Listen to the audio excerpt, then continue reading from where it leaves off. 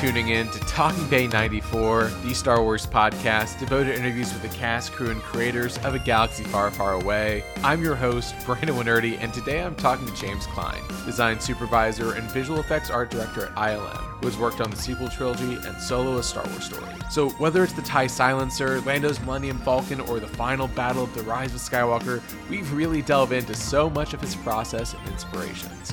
This is Talking Bay 94, episode 109, James Klein.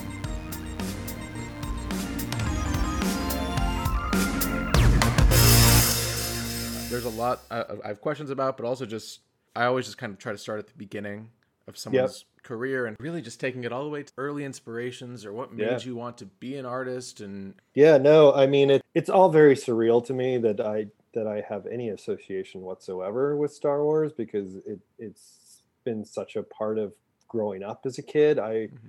I was the perfect age. I was 8 when Empire came out.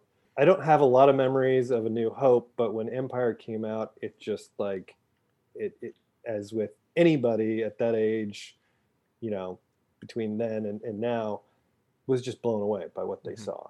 And I couldn't believe not only like what I had seen as a picture, but what I had seen from scene to scene, how it laid itself out from, you know, being on Hoth, then jumping into space, then jumping into a swamp on Dagobah. Like my brain was just rattled in terms of like visual content. And I think that spark, I think I was a bit of an artist. You know, I would kind of doodle and sketch dinosaurs and stuff as a kid. But when I saw Empire, it just created this huge space to be creative in. And I think what George did was allow people to be like, there are no boundaries to your creativity, and I'm going to show you there are no boundaries. Right. So in a strange way, Star Wars was one of those things that allowed me to, you know, be creative, like give you know, the confidence to be an artist. I grew up in my grade school was pretty much spent in Oregon. So we had a lot of rain and there was a lot of time being spent indoors. This is all obviously pre-internet, so I just drew a lot. I just sketched a lot, drew, and my imagination just kind of came about on paper at that time.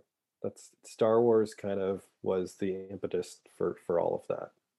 I love it, especially those early Star Wars had such a focus on, like we were saying before the show started, like behind the scenes, and that focus on Joe Johnston and Nilo and the sketchbooks. And that's what I love, and what we'll talk about is seeing that continuation with the sequels, with these show stack books, is kind of hopefully inspiring this next generation. You know, the one thing that I left out of that is seeing the movie, but then going to a bookstore and seeing like Starlog, but then I saw the sketchbook of Empire Strikes Back, which was Nilo and Joe Johnston's sketches. So to make that connection, I had never made that connection. I didn't know how movies were made. Like, right. I just assumed it's just like wizards going in and just like building cool stuff and shooting it. And like it never had it was always abstract. And then when I saw that sketchbook, I actually have my original sketchbook somewhere around here.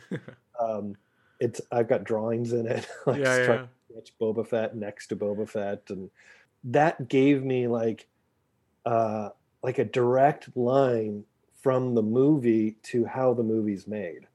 Like, are you kidding me? They actually started with pen and pencil, right, on paper. That's the genesis of how you made a movie, and I think that has always been with me from way back when. You know, that's obviously inspirations and you kind of sketching and being an artist inherently, but then how did you maybe put that into practice, training and school and first gigs? Kind of what was that process for you? Right. I mean, what is that manifestation of being inspired by something that does seem so abstract to actually, how do you create a career out of that? Right. And I had no idea. I took some art classes in high school and, you know, like welding classes in college. And then in an art class in high school, a representative from the Art Center College of Design in Pasadena came, and she showed these slides of like, you can design cars and, you know, you can design products and there's photography and film.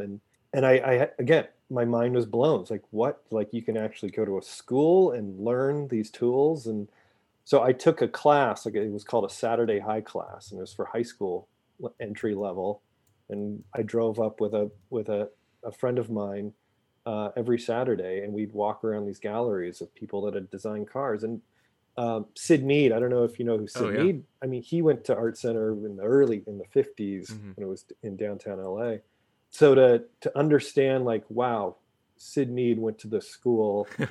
I can get some of the same tools. I'll never be Sid Mead, but I can get like the same education as this guy. Uh-huh. It was like, okay, I've got to figure this out. And from there, you meet people. So I went to Art Center for automotive design. I was like, okay, Okay. I'm going to do cars, and this is going to be my thing. And I got kind of halfway through, and I was like, oh, do I want to design taillight housings for the rest of my life? Like, Right. unless you're like the chief designer at a studio, it's a longer pace of where you are as a designer. But in the film industry, you work on a film for 9 months to a year or so, and you have um, your kind of your turnaround of like ideas and creating things is so much quicker. So I towards the end I switched more into like a bit of a quasi film major. It's funny that you're bringing up kind of product design because we just interviewed Gavin Bouquet, who was production designer for the Oh prequels, wow. with a Yeah. very similar background, where he started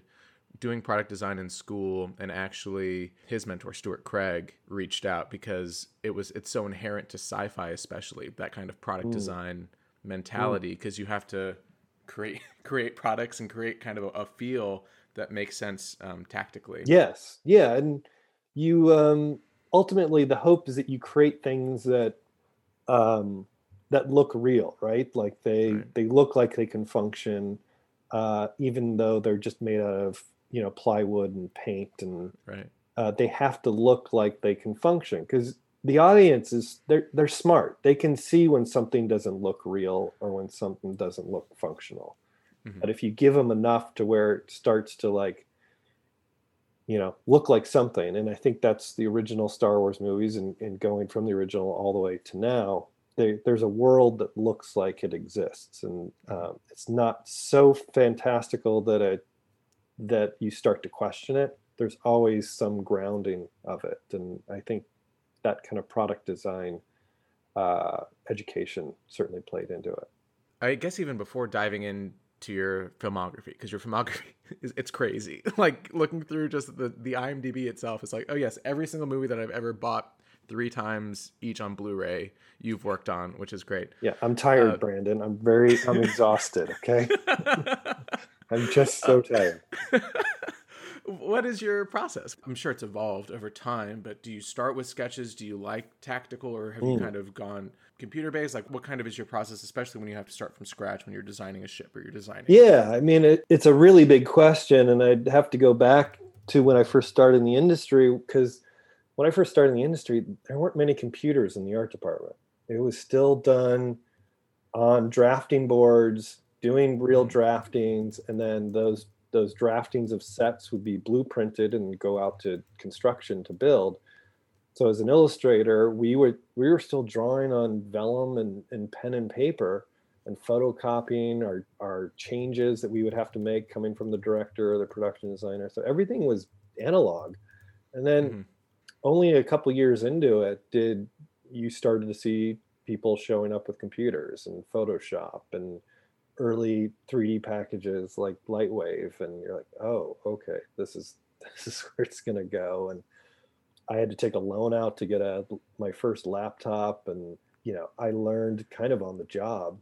But I try to start with like even if it's the creepiest little pencil drawing or pen drawing. I have these Moleskin sketchbooks, and what's cool is I've got them all the way back, I don't know, 10 years or something for That's great. projects. Yeah. And most of them are like really scribbled notes with bad grammar and spelling, but sometimes I'll do like a sketch and be like, oh, okay, that becomes the thing. And so I try to do that. I use all kinds of things now, from 3D packages to like Photoshop and to sketching. It's kind of all over the place. But yeah, it started just with the simplest of tools. It's crazy. We'll talk about everything that you've done, especially Star Wars wise. That's very well documented, but it's so kinetic. I think it has such a fluid sense of motion with everything that you've designed, especially with how you lay it all out. It's very, you said Sid Mead. In my mind, it's like very John Berkey. It's very, very cool. Do you see that painting behind me, by the way? I was trying to figure out what it was. I need to put a light on. So that's an original John Berkey. It's holy shit. It's from this terrible movie. You'll have to look it up, called Rise of the Titanic. Okay. Really bad movie from the 80s, but it scared the shit out of me when I saw it. It's a really dumb movie, but they basically put flotation devices underneath the Titanic and raise it up. This is actually before they actually found the Titanic.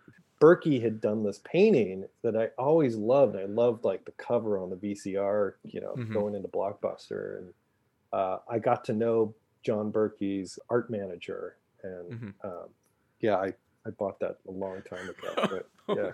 I didn't say John Berkey. I was like, oh yeah, I'll say it just because I see it. I literally did not even like recognize that as something in the blurred background. That is incredible. Yeah, but really, really cool.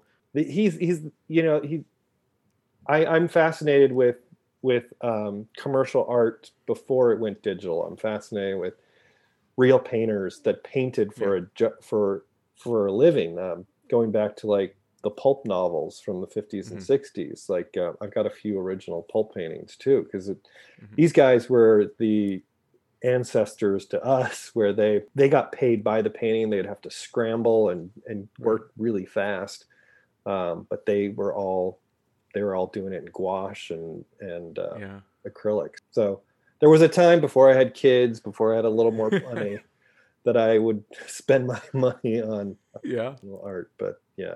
Let's talk early films. What was that first like step into the movie making industry? How did you get your feet wet? What did you learn? And kind of we'll go from there. Yeah, I got early on, one of my instructors at Art Center, he snuck me into the art department for Batman. It was one of the, I think it was the George Clooney Batman. Was that Batman Forever? That's Robin. Batman and Robin. Oh, what was one with Mr. Freeze? So he snuck me into that art department. I wasn't supposed to be there.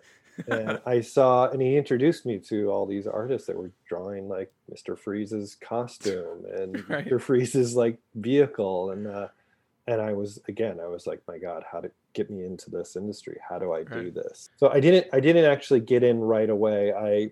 I worked for a visual effects company called Rhythm & Hues for about a year. They were a big house in LA at the time.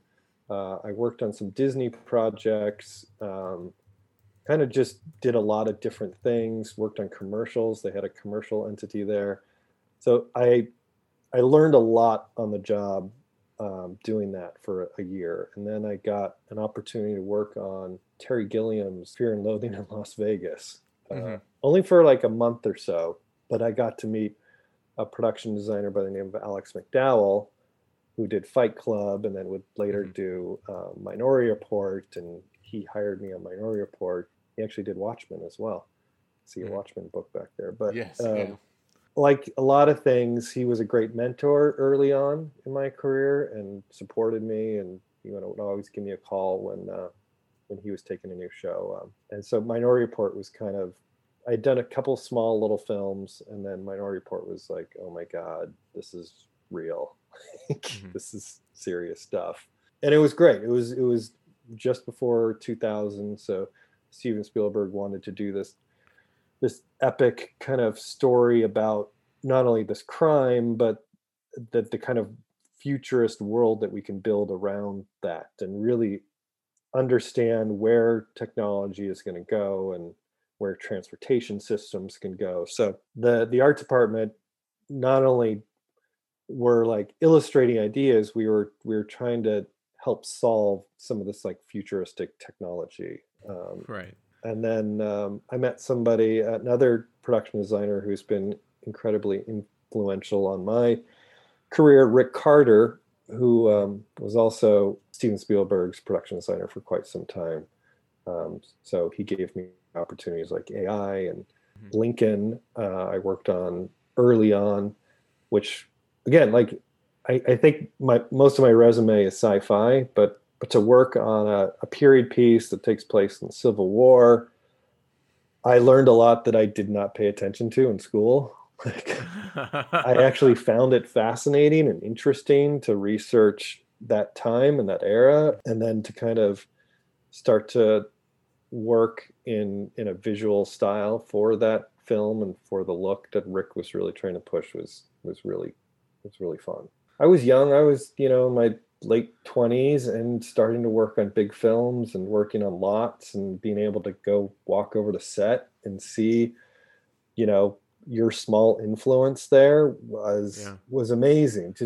I understand why maybe architects get such a high off of seeing their designs like really built, because when you like walk on a set that you helped design, there's nothing more crazy and more of a push for your ego, I guess, in a way. But it's cool. It's like the best of like that kind of storytelling dream kind of world that you can imagine, where you're in a place, you walk from like a hot Burbank, climate into an indoor air conditioned space that has like lighting and texture and looks like, the bridge of the Enterprise or something. It's just it's a tweak to the mind for sure. We could spend, I think, 2 or 3 hours just talking about Minority Report, because I think that's probably the best sci-fi movie that's been made in the past 2 decades. And like you said, it really kind of is like, this is not the best we can be, but it is so, it really is kind of like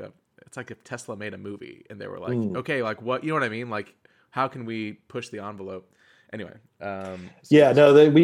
We could have another discussion.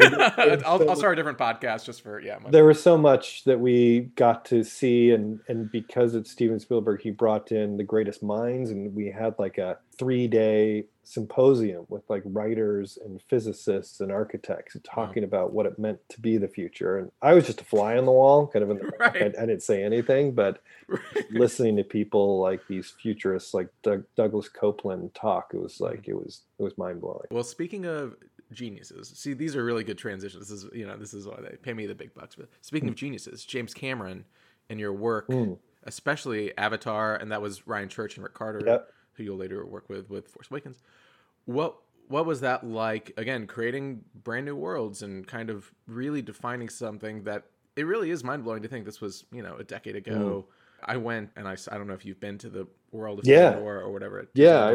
Crazy. And it really is. It's very understated with how impactful that movie actually is, especially design wise, and how very pinpoint it was in setting a whole world. Yeah. I mean, Avatar was a dream project. It was Jim putting together the best minds and best artists around the world, because he wanted to create this thing that had been essentially just in his mind. And what I like about Avatar is I think it's a very personal project for him, because he's more than just a filmmaker. He's an explorer. I mean, he went down to the Marianas Trench in a submersible that he designed. Like that is just amazing. So I feel like he took a lot of his own personal thoughts and ideas, not only about science fiction, but about our world here, about the exploration of the oceans and of our world on Earth, and expanded that out into a much broader canvas for Avatar. But so I spent most of my time on that working more on the kind of hardware side of it, like the Hell's Gate kind of element. And he wanted to deliberately keep that technology more almost like Vietnam War era, not so pushed futuristically, because he wanted a part of the film to be really grounded. I mean, we have 9-foot tall blue cat people as our main characters. He wanted to kind of juxtapose that with like hard technology, and on top of it, it just looks like a Jim Cameron kind of tech. It's weird to say Jim Cameron technology, but he has like an aesthetic that I think people respond to and almost expect. It was intimidating and scary as hell to work on a project like that, because he's also an art director. He was an art director, and I don't know if a lot of people know, but he draws like a mother effer. He came in, actually I was sharing an office with Ryan Church at the time, and he came in unsolicited. He just walked into our office with like a stack of his drawings of, I shit you not, of the loader that from Aliens, of the Alien Queen, of the original exoskeleton from Terminator. And he said, hey, guys, I just brought these in, just wanted to kind of see what you guys thought. It was great that he wanted to kind of show these drawings to us. And what is amazing is his technical skill is equal, if not better, to ours, which is so intimidating as a director. You're like, okay, well, a director works with crew, they work with casting really well, and they know how to shoot a movie. But on top of it, they can outdraw you too. It was terrifying, but also just amazing to see the stack of original like movie history just plopped on your desk. When you say James Cameron like drawings, I always think it's Terminator 2 storyboards where it's the servos in Arnold Schwarzenegger's arm, and he maps out like how you do that. You know, he's like, okay, we're gonna have a fake arm, and you're like, this is great. Like this is he knows the entire pipeline, which is it's too much for one person, but he knows the entire pipeline. And then on top of that, he wants things, again, going back to make product design, he wants to make sure that things function and work and aren't just bullshit. He wants it to be as engineered as you can make something for a movie production. Because also on your IMDb is Alita, Battle Angel, but I think your work on that was very, very early. Correct. With a very small team, like 2003. Yes. Before this was even an idea almost. Yeah. So this was pre-Avatar, and Jim was going to direct a trilogy potentially of Alita, and we were concentrating on the first movie, much bigger in scope and scale than the film that they eventually made. But it was like 2 years of just trying to develop this world, which was really great. Working on Alita herself and working on the city and just the transportation systems, the kind of color palette, a lot of just like it never made it out of the conceptual phase. That early stage, it was just myself and a few other artists working at Lightstorm for like in a hidden room for 2 years. And then he eventually put that aside and concentrated more on Avatar. I think he even had Avatar written before that, but the technology wasn't there for him just yet. Like technology, the industry literally had to catch up to his ideas to make that happen. With the sequels filming and about to come out, and there's all, people are like, oh, like who needs them or whatever. I'm like, you never bet against James Cameron. Like he knows what he's doing. It's always exciting when a new James Cameron thing comes, no matter what it is, And I'm excited to see. I know nothing about the new ones, but what's wonderful is he handpicked Ben Proctor and Dylan Cole, who worked on the first Avatar, as co-production designers, and those guys are some of the most talented guys in the industry. So. They just have great, wild imagination, so I can't wait to see what they all come up with. I'm pumped. Okay, we're getting so close to Star Wars. We're getting so close to Star Wars. This podcast is called. You're gonna have... Well, okay, so we'll get very close. I'll get right up against it, which is you also worked before Force Awakens with J.J. Abrams on Star Trek, on I think the first two. What was that process? What learnings did you maybe take from both being kind of in a similar world, but also working with someone like JJ, kind of his artistic vision for things? Yeah. Each project, I think what's wonderful about working in the film industry is each project offers up all these new challenges, and it not only challenges the way you design, but it challenges the way you think. And I think those first two Star Trek movies, JJ Abrams wanted to do something that wasn't Star Wars. It was, it was a clean universe. It was more like Star Trek of, the leaning on the technology and leaning on slick, clean surfaces. Most of my job on the first movie was working on the Narada, this porcupine thing, which was terrifying because the production designer, Scott Chambliss, said, we have this alien ship. We have no idea what it looks like. Just start sketching and we'll start showing JJ stuff. And And I had done just these rough, really terrible, rough sketches, not knowing where to go, but I did this kind of spiky thing. Um, and he kind of responded to that early sketch, and we evolved it over time, but it kind of evolved from this kind of just weird spiky thing. And then I'd spend the next year and a half working on what's the interior look like, what's the bridge look like of this thing, how long is it compared to the Enterprise. So it was a lot of that stuff, along with doing other like Vulcan cities and stuff. It was great. It was a great experience. Got to meet Leonard Nimoy. JJ brought him by the art department, Right. because I was working on Vulcan city stuff. I had to literally like show Leonard Nimoy artwork while they stood over my shoulder. That was kind of terrifying. I was sharing an office with Ryan Church again. I don't know how we wind up boozing buddies and all these things. Right. But, that's great. So that was just one of those like weird movie moments that you can't believe are happening. But you got to keep a straight face and try to look professional. Yeah, very professional. Yep. Spock is looking at my concept art for his home world. Let's just be professional. Yeah. Okay, so now Star Wars. Let's get into Star Wars. With The Force Awakens specifically, how did you get involved with Lucasfilm and kind of get thrust into this, probably the biggest sci-fi project of all time?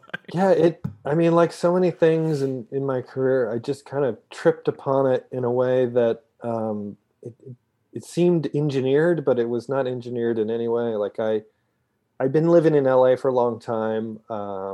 I had a kid, and we were like thinking, well, we had 2 kids. So we were thinking like, maybe we just need a change of scenery. And I've always wanted to work with ILM. I had worked with them in the past indirectly, where sometimes I would be in more of the kind of production, post-production side of things, where I'd continue some of the design, and then those would be fed to post houses like ILM. So I knew them, and obviously they just had this like crazy pedigree of, history to them. And so I reached out, and we kind of started talking, and I started up there just prior to Walt Disney purchasing Lucasfilm.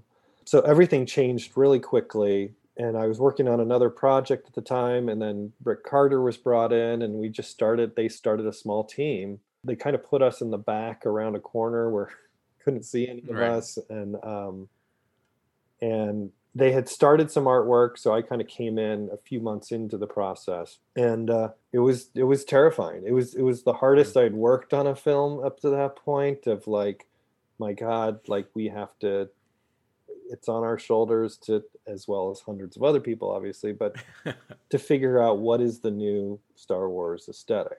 How much does it refer back to the original trilogy? How much do we bring from the prequels? And then how much do we push it forward? So it was a lot of like problem solving and challenges of like trying to figure it out. And I had started working mostly on the First Order design. Like, here's the next generation of the Empire. And I worked a lot on the hangar bay that you see, which is this kind of 6-sided hangar bay. And we had developed this idea of a Pez dispenser, we called it, where the TIE fighters launch out. And that was one of the first designs of, we'd done a lot before, more story beat kind of stuff, but that was the first like real design that started to get momentum as becoming like a real thing.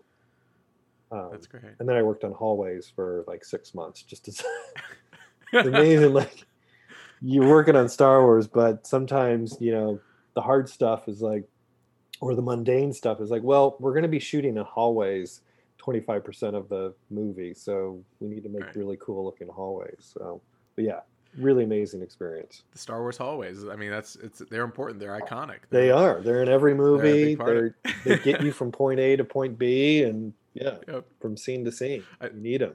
Those, and even, but like you said earlier, World of Pandora at Disney World, the Rise of Resistance Star Wars ride has a little mini Pez dispenser right there in the so it's making it all very tangible. It's very cool. Like even working on a hallway, I was so amazed to be part of it. And you get to learn a lot of the history of like there's this art director Harry Lang who Yep. was instrumental in the original trilogy. He had worked on 2001 Space Odyssey, and he just has this very definitive look. I mean, he designed basically the interior of the Millennium Falcon to Right. the hallways on the Death Star. So we created a whole Harry Lang book of Oh wow. just printouts of all his work, and kind of took that as the foundation, and then tried to push that look.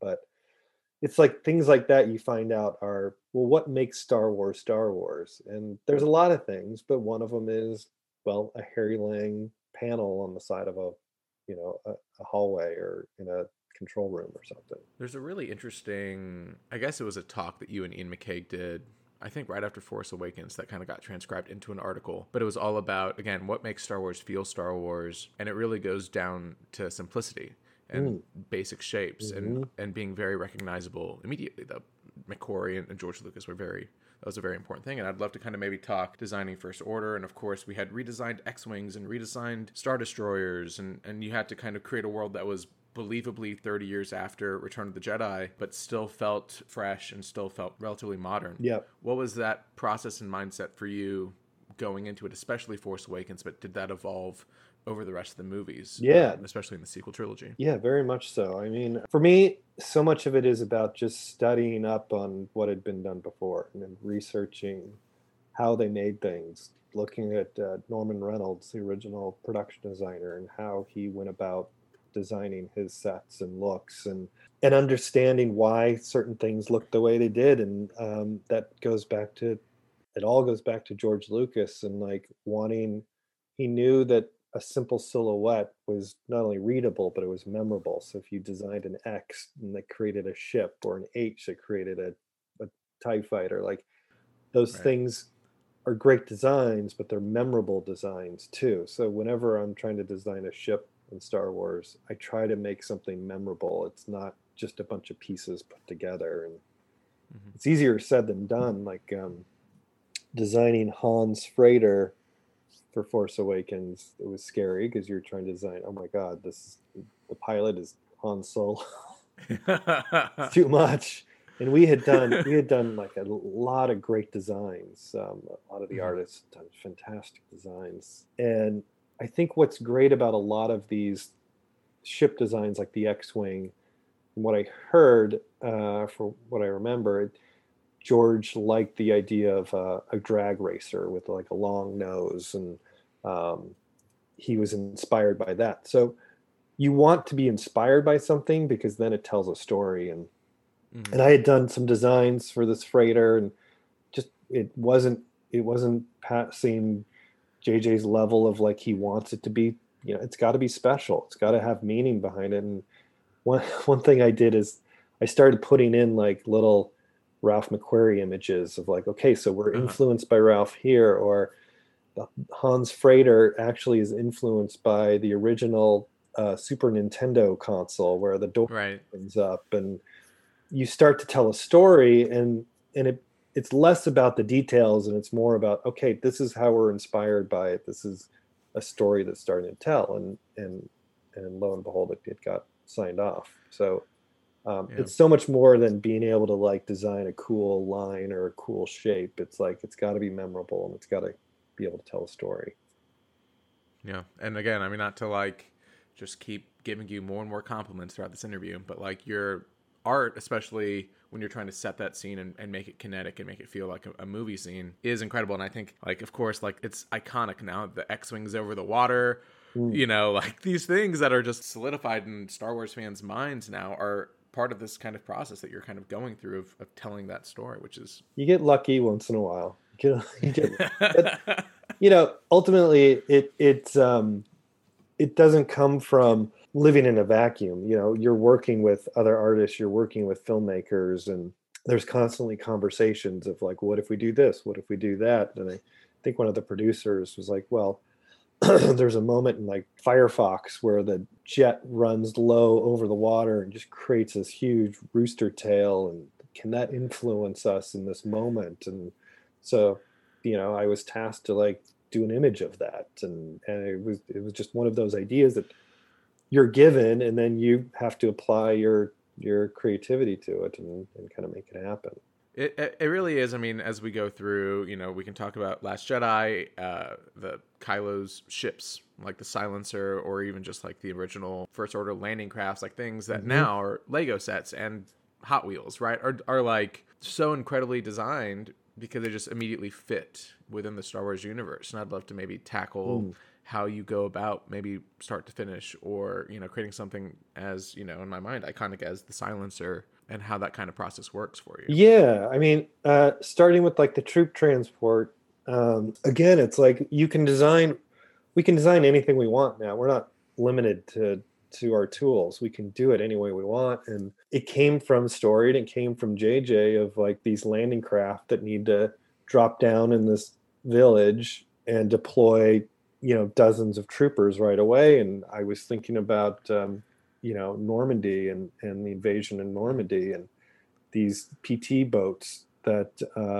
just literally had a door on the front and just dropped people out. And I kind of designed it around that function and that idea, and didn't really change it all that much. But because there was a bit of a story behind how we were going to portray that, and then that fed into like, well, how did the stormtroopers all kind of line up? And they're just kind of holding on to like a little strap or a little bar, and that becomes a bit of a scene too, of like, there's camera shake and leading up to this kind of invasion.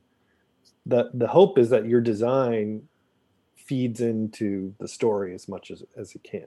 And for like the Silencer, I mean, Ryan was one of those guys that you can really communicate with easily. You can get on the phone with him and have a conversation of like, well, what is this thing that you want it to be? And he just wanted something to feel very kind of sharp and fast and slick, as kind of an evolution of the TIE Interceptor. I had proposed that the ball, as cool as the TIE Fighter ball is, what if we faceted it and just chopped it up a bit and made it more aggressive? And I think that really got him on board of like, okay, we can do something different, but it'll still feel like a TIE Interceptor. And I had these TIE Interceptor wings that were about the length. They were a little longer, and then Ryan would go, okay, let's make it a little longer. And I'd kind of come back and go, okay, what about this length?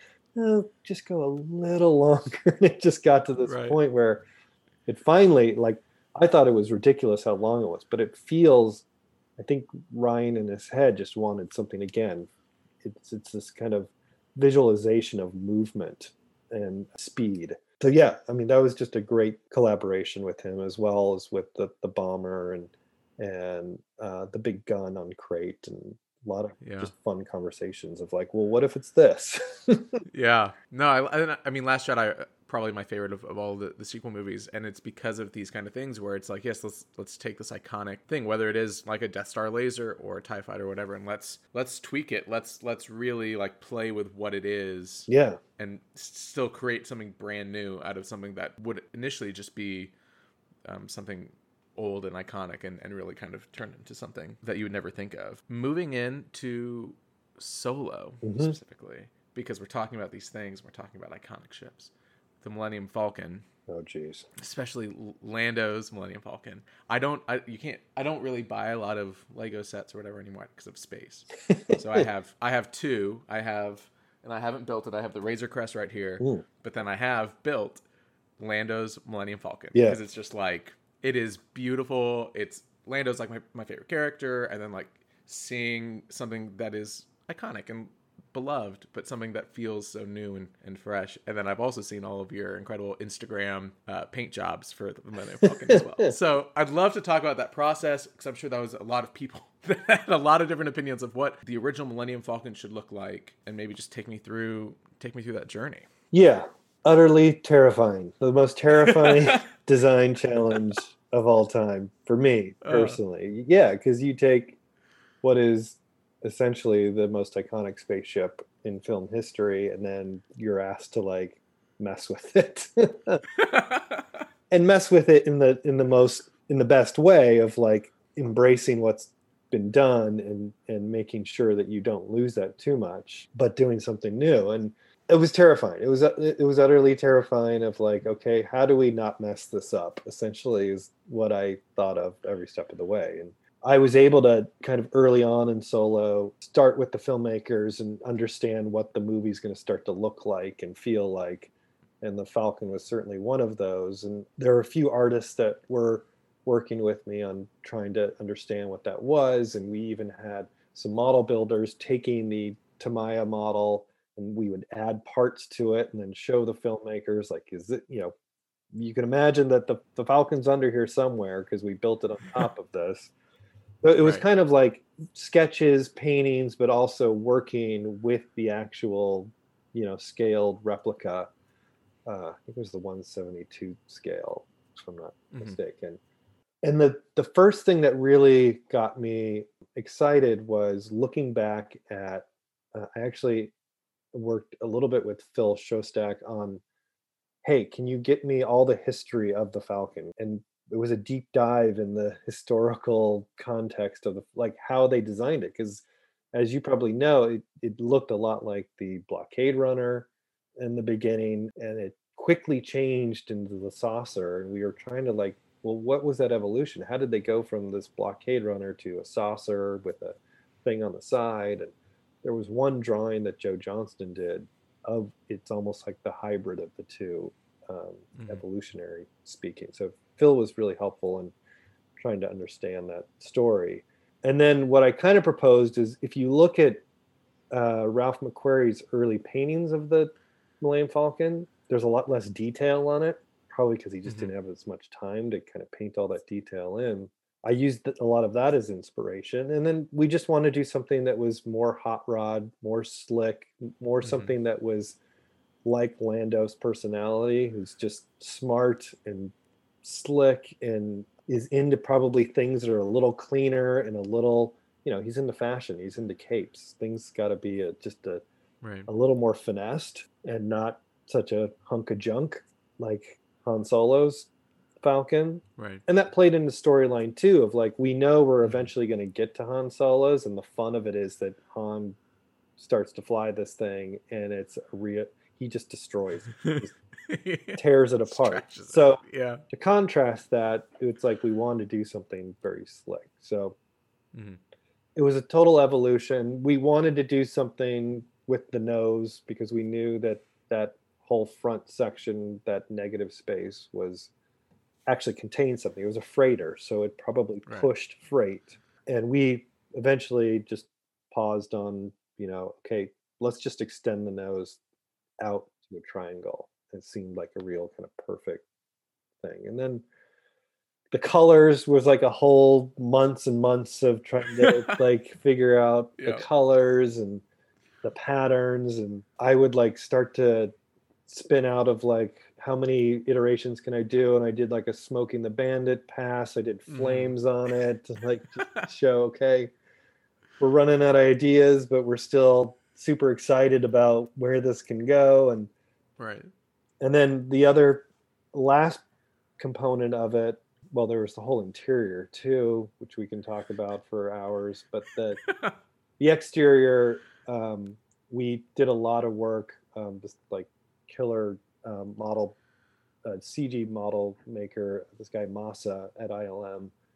We would just sit for like an hour almost every day for months and figure out all the little details, like how do they relate to Han's Falcon and how do we kind of push it away from. So there's like panels on it that relate, like there's holes like on the front mandibles that we've covered up, but you can still see into those holes.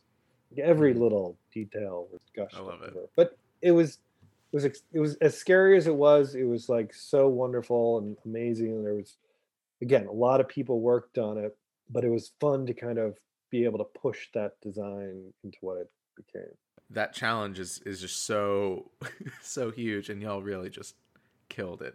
Again, one of my favorite just designs of this whole Disney era. And we could talk about Solo forever, because not only did you do that, but the yacht I know you helped work on, the monster, the Maw monster. Yeah, I mean, very cool. I mean, the AT Hauler was like a huge design challenge.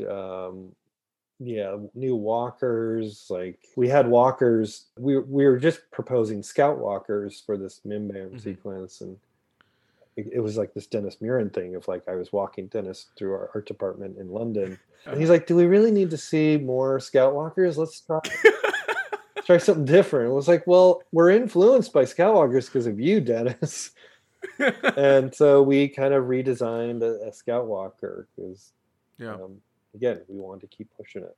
Yeah, I keep noticing throughout all of the solo design process, kind of especially when it comes to the war sequences, like you mentioned earlier, Normandy, but this becoming more of a World War One Mm. aesthetic Hmm. based with even their helmets. How much did that carry you? And Very much so. I mean, this was, we had the prequels, and they had been working on Rogue One. And the way I kind of would always pitch the design work that we were trying to push was if you could imagine George doing Solo before A New Hope, like if he did it in Mhm. like 1970, what would his influence, like, would he have different influences? Would it look Yeah, different? And if it did look different, how would it look different? It would still have the look of Star Wars, but it might have more of kind of a primitive, heavier, chunkier, more, you know, the technology being pushed even further back kind of idea. What if ILM was working on Star Wars in 1973 kind of thing was what I always proposed. moving to Rise of Skywalker, one thing that I have noticed, and you've mentioned it a couple times, but the ability to kit bash through the computer Mm, obviously served very well through the process of having to create hundreds of new ships. yes. Uh, what was that whole thing? Because that final battle and more ships than my like eyes can process the first time around. That must have been just like enormously challenging, having to come up with more and more Star Wars ships. Yeah, no. I mean, the Star Wars ships are always a challenge, and leading up to Rise of Skywalker, we would design new ships, but they were half a dozen new ships or something Right. at the most. Here, we're asked to design like this Dunkirk moment of thousands of new ships, and Right. like, oh my God, how are we gonna? There were some early discussions where we were really sweating. And ILM has a great resource of we basically just tried to find every single ship first and foremost of like in the Star Wars universe that we had as an Right. asset. And if it was like a early asset, then we could take that and we can upres it essentially. And they were okay, we have now 30 ships total. Still have like 1,000 to go.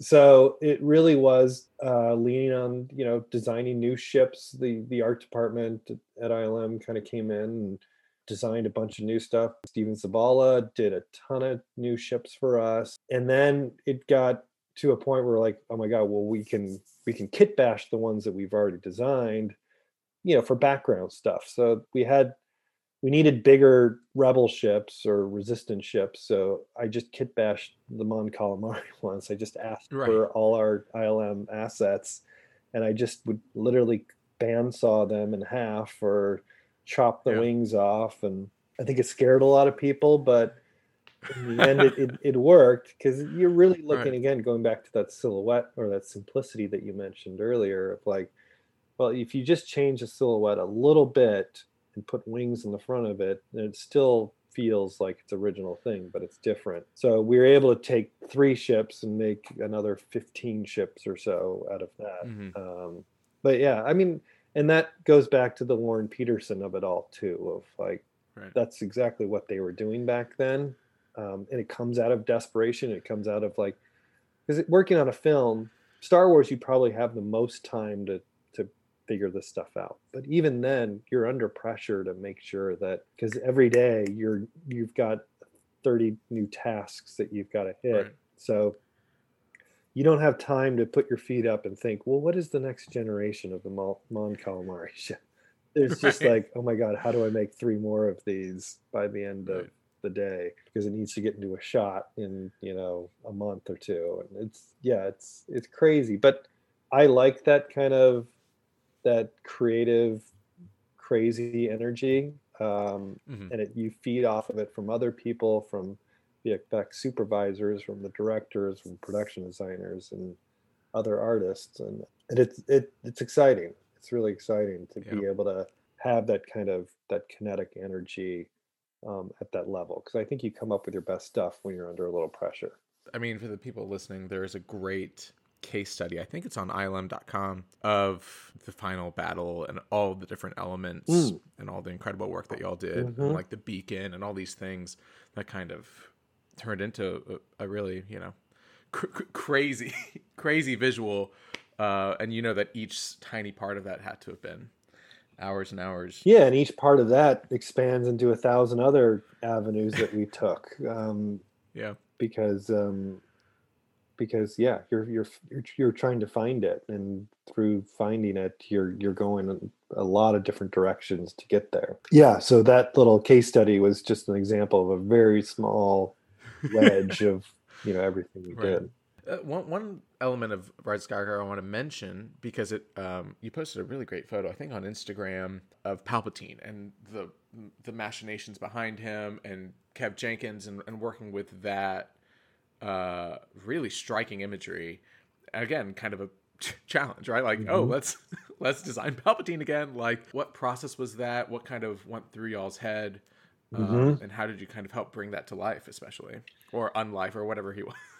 Yeah, as with everything, it all comes from the screenplay and the story, and then expanding, like, okay, well, what does all that look like? And Kevin was on it very early on, so he had a big influence on like where all that world looked. He was a co-production designer on it, so a lot of that kind of went through, where Kevin wanted to see that, but a lot of it also went like what was JJ's appetite for how much we pushed the look of it, and how much do we kind of bring it back. And a lot of the look of Palpatine also came out in post-production design too, of like the milky eyes and adding kind of more of a pale skin and more of a kind of a shadow that would drape over his face to make him look a little more nefarious. So he was a kind of a process that went from the very beginning of the design all the way to the end, to find that look. And his destruction, his world around him too, went through a lot of design phases in post-production as well. Really, really interesting stuff. It's being able to do all of that because you have someone like Ian McDiarmid to like play with. You know what I mean? Yes. Like That's such an incredible tool just to have. It's like, we have this as a basis. Like, one of the most incredible character actors ever. Like, let's really push it. Yeah, you want to make sure that you respect what that look is going to be and stay honest to it. But then, what are those little elements you can do to push it further? Yeah. Without ruining that look. Well, I feel like I've bugged you enough about so many incredible things that you've done. If people want to find you, to look at more of your stuff, where can they? Because I'm not going to ask about upcoming projects, because I know that you probably can't answer. But where can they find at least your public? I mean, the best one right now these days is just my Instagram, which is Klein_design, CLYNE. Like that's probably where I have such little time these days to kind of keep the presence going online, I feel like. But Instagram allows me to kind of throw up an image here and there when I can. But yeah, that's probably the best way to see where my art is these days, for sure. Love it. And then, yeah, of course, anyone listening knows how much I love these Showstack Art of books. And you're through all of them. I was, because like normally what I try to do before these interviews is sticky note, like, they mentioned, here's one, and I can go through it page by page. Yeah. And then with you, like I opened Art of Force Awakens, and it was like, 200 pages or whatever of James Klein. I was like, well, I'm not going to, I can't sticky note this. Thank you again for coming on. Yeah, no, thanks for having me, Brandon. It's a great podcast, and keep going with it. I love it.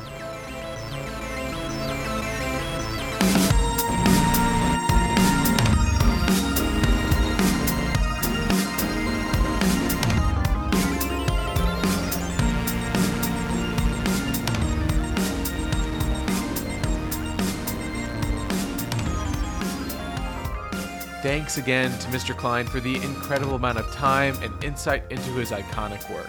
Follow him on Instagram at Klein_design to see even more examples. And if right now you can leave a 5-star rating and review for the show, It means a lot and really helps the show out wherever you're listening. Next week is my interview with Terrence Mason, a visual effects titan who helped bring Star Wars into the digital age. So until then, stay tuned, leave that 5-star review, and may the Force be with you.